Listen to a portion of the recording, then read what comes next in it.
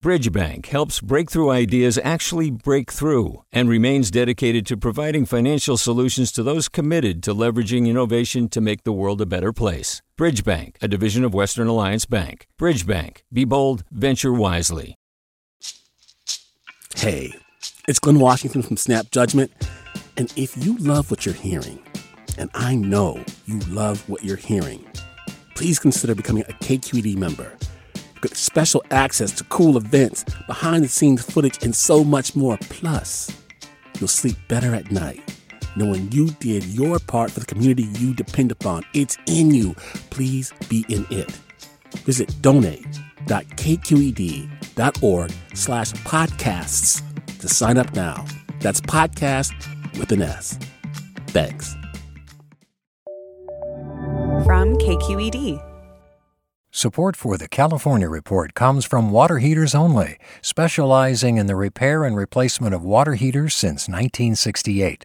Licensed and insured. Open 24 hours a day, every day. Learn more at waterheatersonly.com.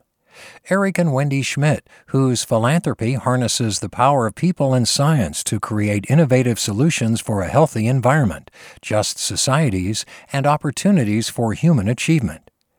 And the James Irvine Foundation, committed to a California where all low-income workers have the power to advance economically. Learn more at irvine.org.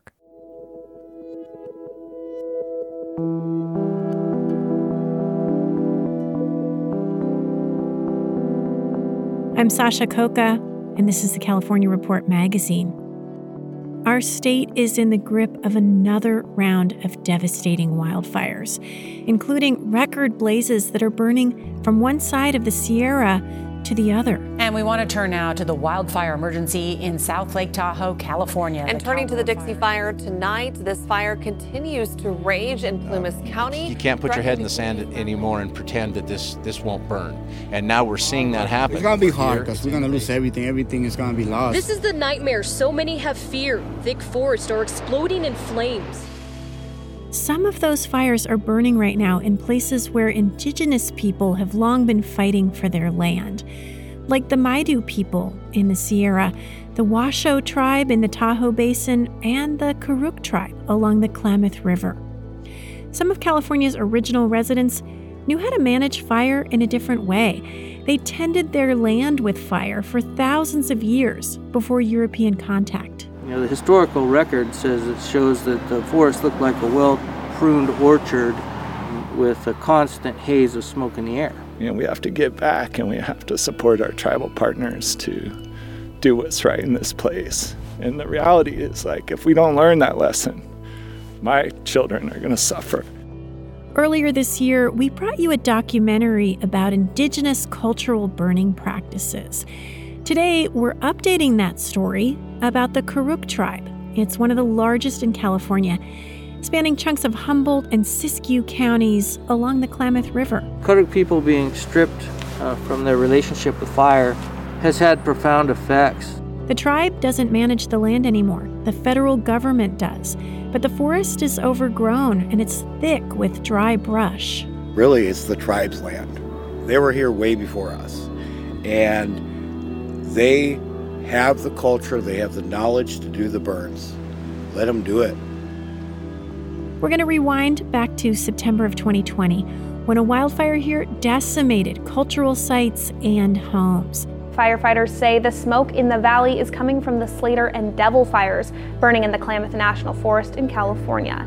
That fire and the debate over land management on Karuk lands holds important lessons for wildfires that are continuing to burn across our state. The fire didn't have to be as bad as it was. And I remember getting on the radio and going, does everybody know outside what's going on here? We're losing houses. And they're like, we're sorry, there's not enough resources. It's not a priority. On today's show, KQED Science reporter Danielle Venton walks through the forest with tribal leaders and others near the town of Happy Camp to talk about cultural burning and why the Karuk haven't been allowed to use it to manage this landscape for more than a century. When Kathy McCovey's land is healthy, anything is possible. My grandmother always used to tell my uncle that everything that we need is in front of us and behind us. Standing by the creek that runs along her property, she remembers seeing big Chinook salmon in it as a kid. This is called the salmon hole. See how it eddies in there? McCovey is part of the Karuk tribe. The Klamath River and its drainages are the lands that shaped their way of life. Basically, my grandparents raised me, and then when we come out in the woods, we could gather all the stuff. We could do all these things. So to me, nothing was ever impossible. We could pull fish out of the creek. We could go kill a deer and skin it and, have jerky and food. We could go up and get pine nuts and basket materials. I could make something out of everything that's around me. But the bounty the Karuk people traditionally enjoyed did not happen automatically or by accident. The Karuk people, before the miners came, you had to have areas that you could have dependable resources year-round. Those people took responsibility for managing their landscape. Traditionally, we used to burn about a 2-mile radius around where we had permanent houses. Karuk people had lived in permanent houses along the river corridor and up these creeks. Bill Tripp oversees the Department of Natural Resources for the Karuk. He says his people's relationship with the land called on them to take care of it, whether near homes or up in the mountains. With fire being our primary tool. Cultural burns protected the land from bad fire, cultivated oak trees for acorns, encouraged the growth of forage for elk and deer, improved river conditions for fish. Tripp describes a ceremony illustrating fire's role in connecting the relationships among land, water, animals, and Karuk culture. It took place about an hour's drive south of Happy Camp, along the river and Black Mountain. That used to be burned every year as part of our world renewal ceremonies. In the ceremony, the priest dives into the river with a belly flop. And those ripples that creates go down the river and are said to carry the prayer that will bring the salmon up the river. The belly flop, the sound it creates, and the making of that prayer reinforces Karuk belief systems. At the exact same time that person does that belly flop, that loud clap when you hit the water represents, lightning striking and, reminds us of our relationship with that natural process as humans in this place. The sound carries toward Black Mountain and is a signal to people waiting there to light a fire.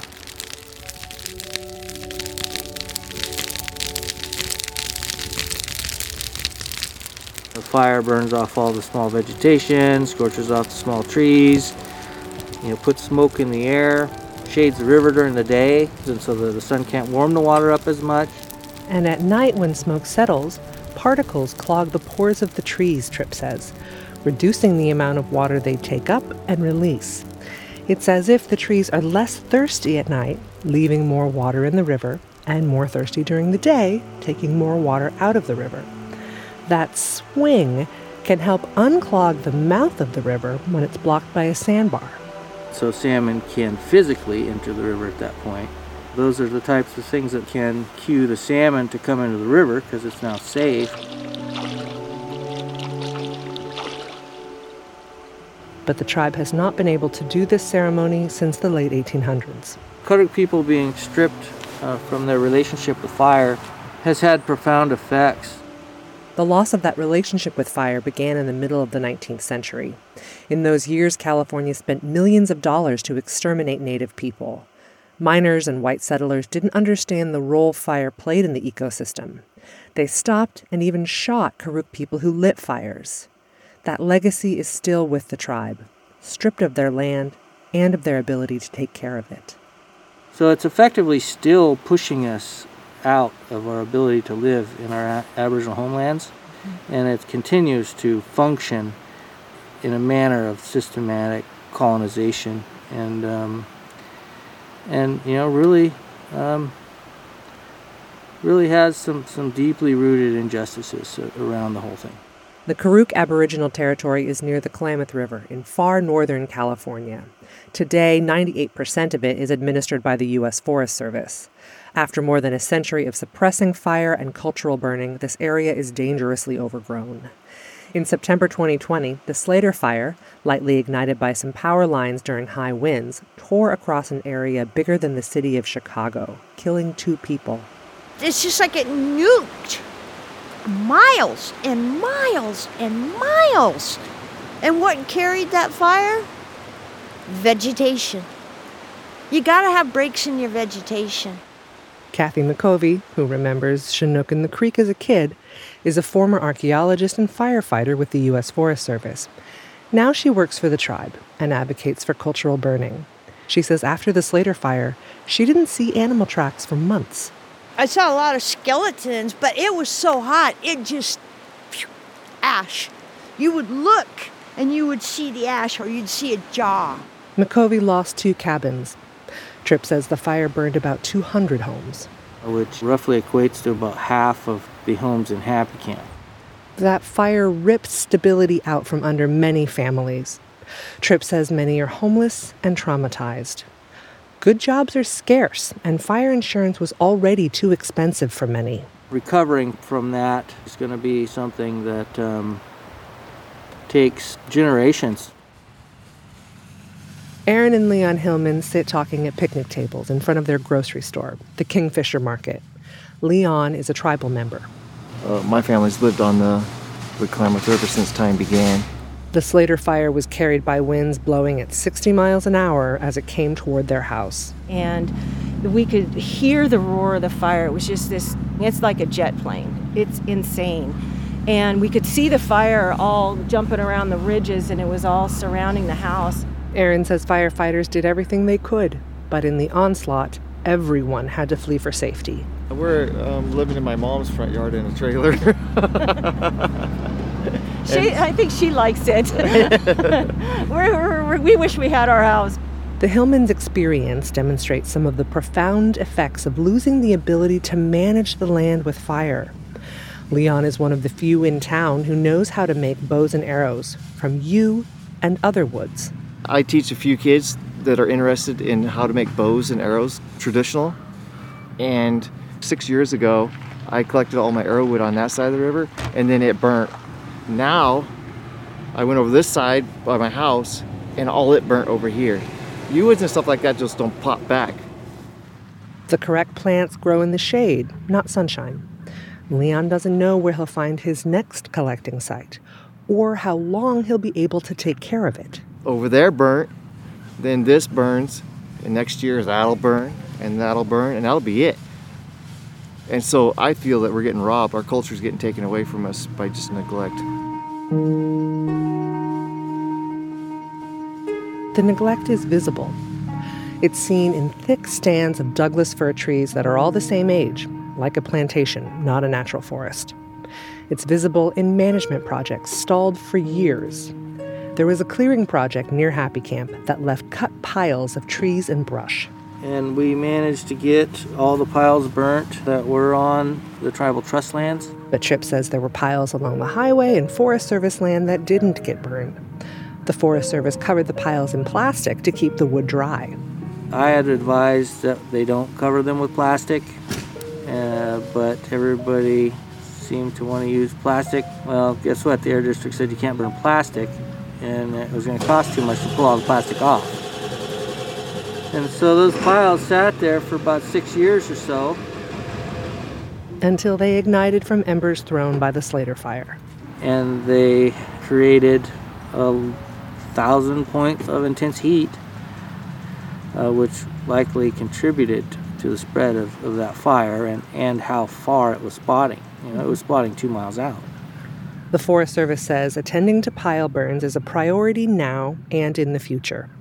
But Aaron Hillman still feels the area has been neglected by federal agencies and the state of California. Because it seems like, with their lack of management, that they just don't care. That it's like, oh yeah, it'll be okay. It's just a rural area, just a few people living there. People do live here, and the Karuks live here, and belong here, and are staying here.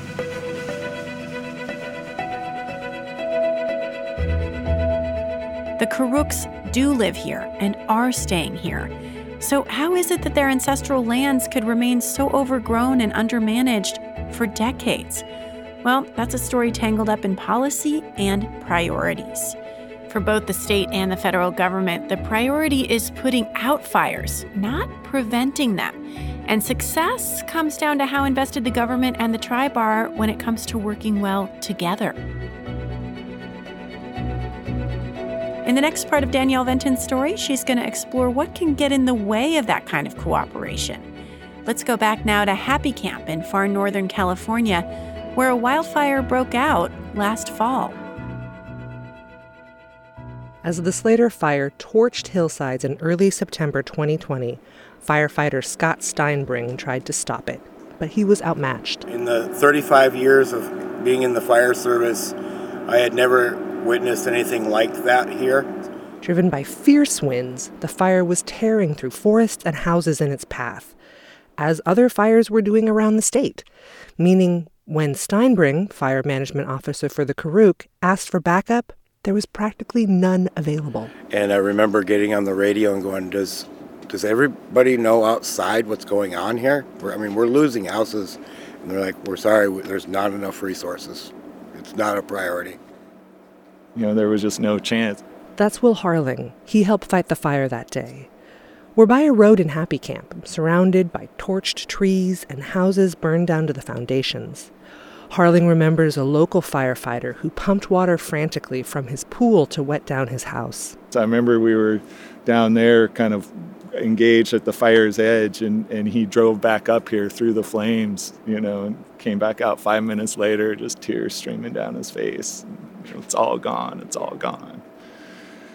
This small rural community of Happy Camp lost a staggering 200 homes and 2 lives. About half of the families, many of them Karuk, lost their homes. The sad thing is that we started 20 years ago preparing for this fire, and we knew it was going to come. Harling directs the Mid-Klamath Watershed Council, a nonprofit dedicated to ecologically restoring the area. He says it wasn't just the wind working against the small band of firefighters that day. Decades of suppressing fires had left the forests here overgrown and primed to burn. The time to do this work is, 5 years, 10 years before that fire comes. Do the fuels work, follow it up with prescribed fire, get the fuels in a condition where we can actually save homes and not be in the state where we have to, just fall back and watch everything burn.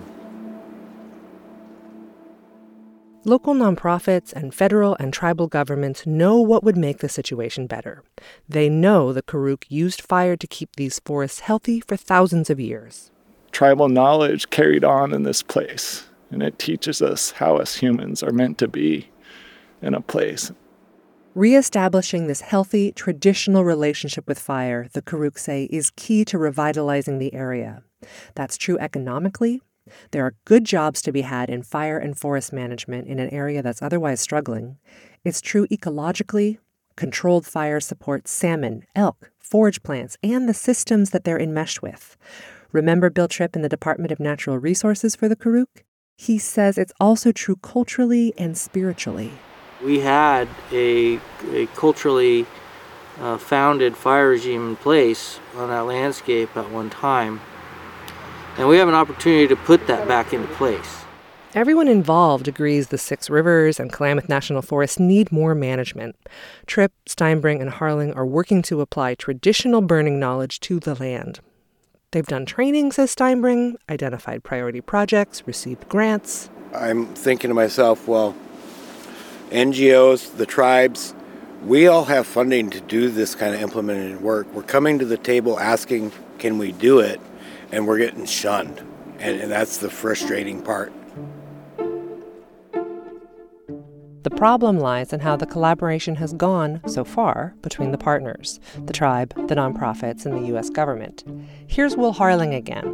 The nonprofit he directs is one of those NGOs with funding. We wanted a level of collaboration where we were all in it together. And, the people who control fire in California aren't ready to share that power and that decision-making. When it comes to the burning itself, Bill Tripp again.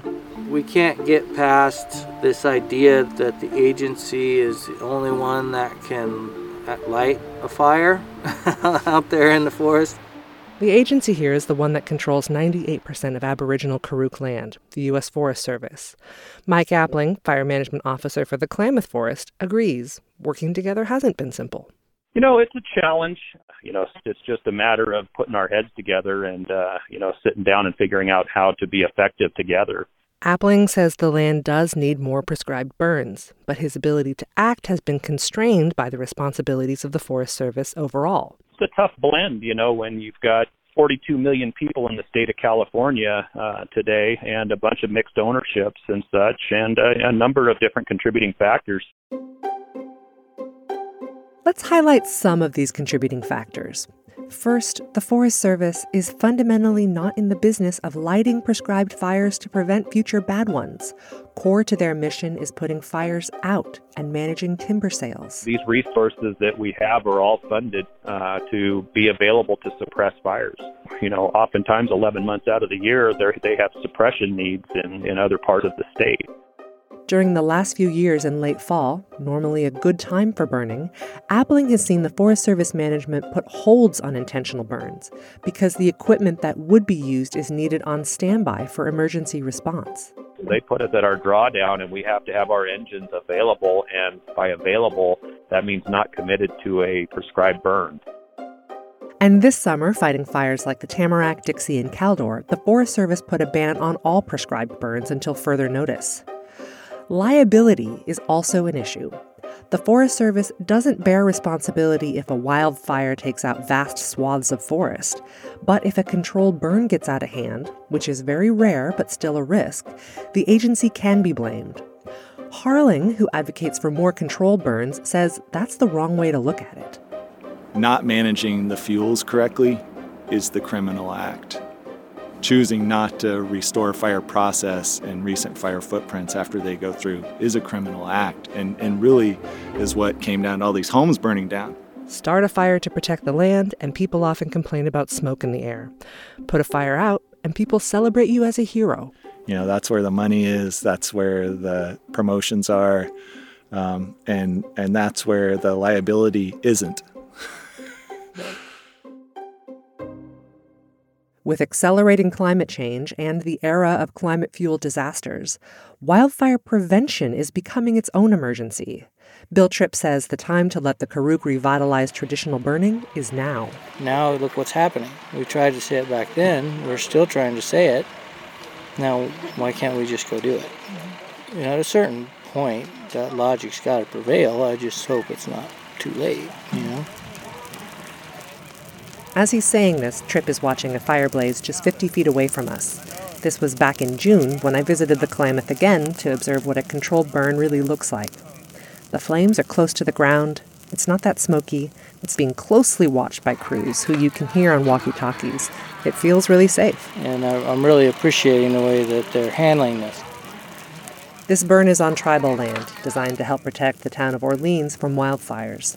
It's clearing out non-native plants like Himalayan blackberry and Scotch broom and making way for natives like mugwort. It's also an event where dozens of young fire practitioners, many of them from local tribes, are getting experience in the careful art of managing a burn. They're building lines of containment, reading winds and moisture levels, tracking how far embers travel, what's catching on fire, and how long flame lengths are. And you see people taking their time. They're lighting things, they're seeing how it reacts, and they're responding accordingly before they get more fire on the ground than they can handle. As we talk, Tripp says he's noticed more Californians are feeling the effects of climate change in their own lives. I think the aha moment happened in 2020 when you couldn't see the sun in San Francisco for days on end, to where people actually felt the impacts we feel out here every year. I guess it probably triggered a little bit of empathy in the masses, If people are now more willing to listen, Tripp says it's time to talk about how to fix things. We gotta let people know the hard truths, but we also need to focus on solutions and not get hung up on the negative. And it gets really hard to get hung up on the negative all the time. Hard truths need to become solutions, Controlled burns like this one are part of what solutions look like. People are here from other tribes in the area, NGOs, local volunteer fire departments, and the Forest Service. It takes a lot of coordination and cooperation to get these things done, and that can be hard. But as the fire creeps down an embankment at dusk, I'm struck by how beautiful and almost joyful the scene is. People are happy to be putting good fire on the ground. The sound is relaxing too. Maybe it's just I grew up with it, and it's kind of always been my comfort zone, is just to get out and fulfill my responsibility to everything out there in the world by getting some burning done. And so it just puts me at peace.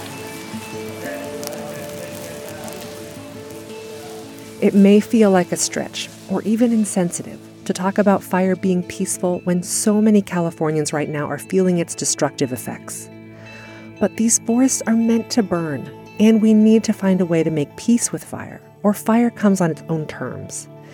If these forests were still cared for in the way Native people cared for them, we wouldn't be seeing as many cataclysmic fires.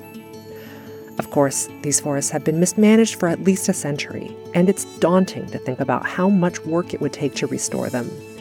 But the Karuk's efforts point the way forward, toward a better relationship with fire. They're partnering with several organizations to host a training this fall. About 100 people will come from across the country to the Klamath Basin to learn how to light and control beneficial fires.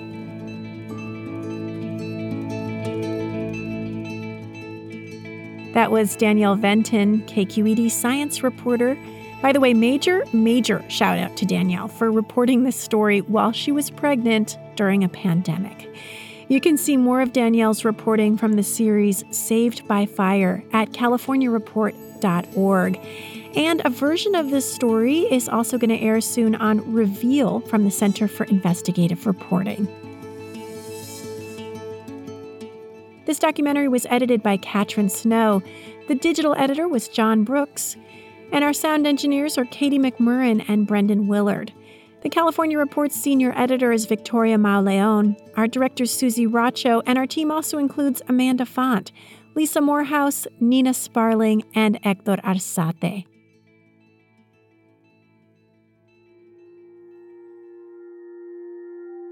Hey, before you go, we wanted to share what's coming up next week on our show. We're going to bring you another documentary from the northernmost part of our state.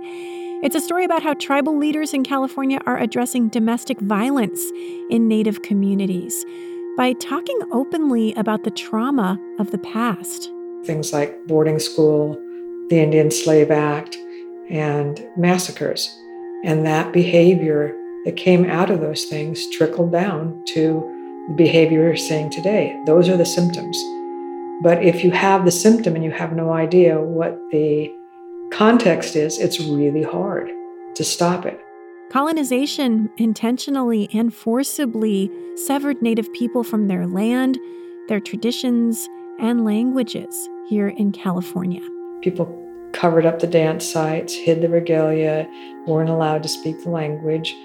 Language is something that comes out of what people think and believe. And so we learned another language that didn't think and believe what we did. That history created patterns of generational trauma and abuse. And now some leaders from tribes like the Yurok are trying to help both victims and perpetrators of domestic violence to reconnect with cultural practices that were taken away. And that means acknowledging the cycles of violence that have rippled through the community. Actually saying, I'm sorry that happened to you. That is a big component to all of this, is being heard. I cannot be in your place, but I can have empathy of what you've gone through. That's the documentary coming up next week on our show. Hope you can join us. Thanks for tuning in. I'm Sasha Coca. This is the California Report magazine. Your state, your stories. Support for the California Report comes from Blue Shield of California, rebuilding the future of healthcare with every Californian in mind, from quality and equitable care to not-for-profit values. Learn more at news.blueshieldca.com. Stanford Medicine, protecting your health and providing dependable care with safe in-person appointments and video visits. StanfordHealthcare.org/adaptingcare. And Eric and Wendy Schmidt, whose philanthropy harnesses the power of people and science to create innovative solutions for a healthy environment, just societies, and opportunities for human achievement.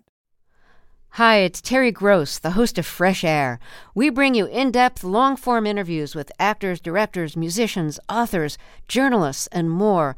Listen to our Peabody Award-winning Fresh Air podcast from WHYY and NPR.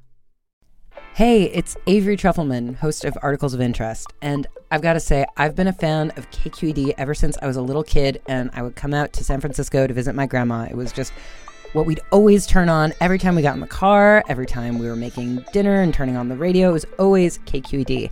And then over the years, I've become a massive fan of KQED podcasts because this is local reporting at its best. These are answers to questions you've always wanted to know, interviews with exciting, unusual voices, necessary journalism, all told with love and care and artistry. And did you know that a majority of KQED's funding actually comes from members? It's just people like you and me supporting the programs they love, while also getting access to cool events, behind-the-scenes footage, and so much more. If you want to sign up and be a part of this amazing community, visit donate.kqed.org/podcasts to become a member today. That's podcasts with an S. Thank you for listening, and thank you for your support.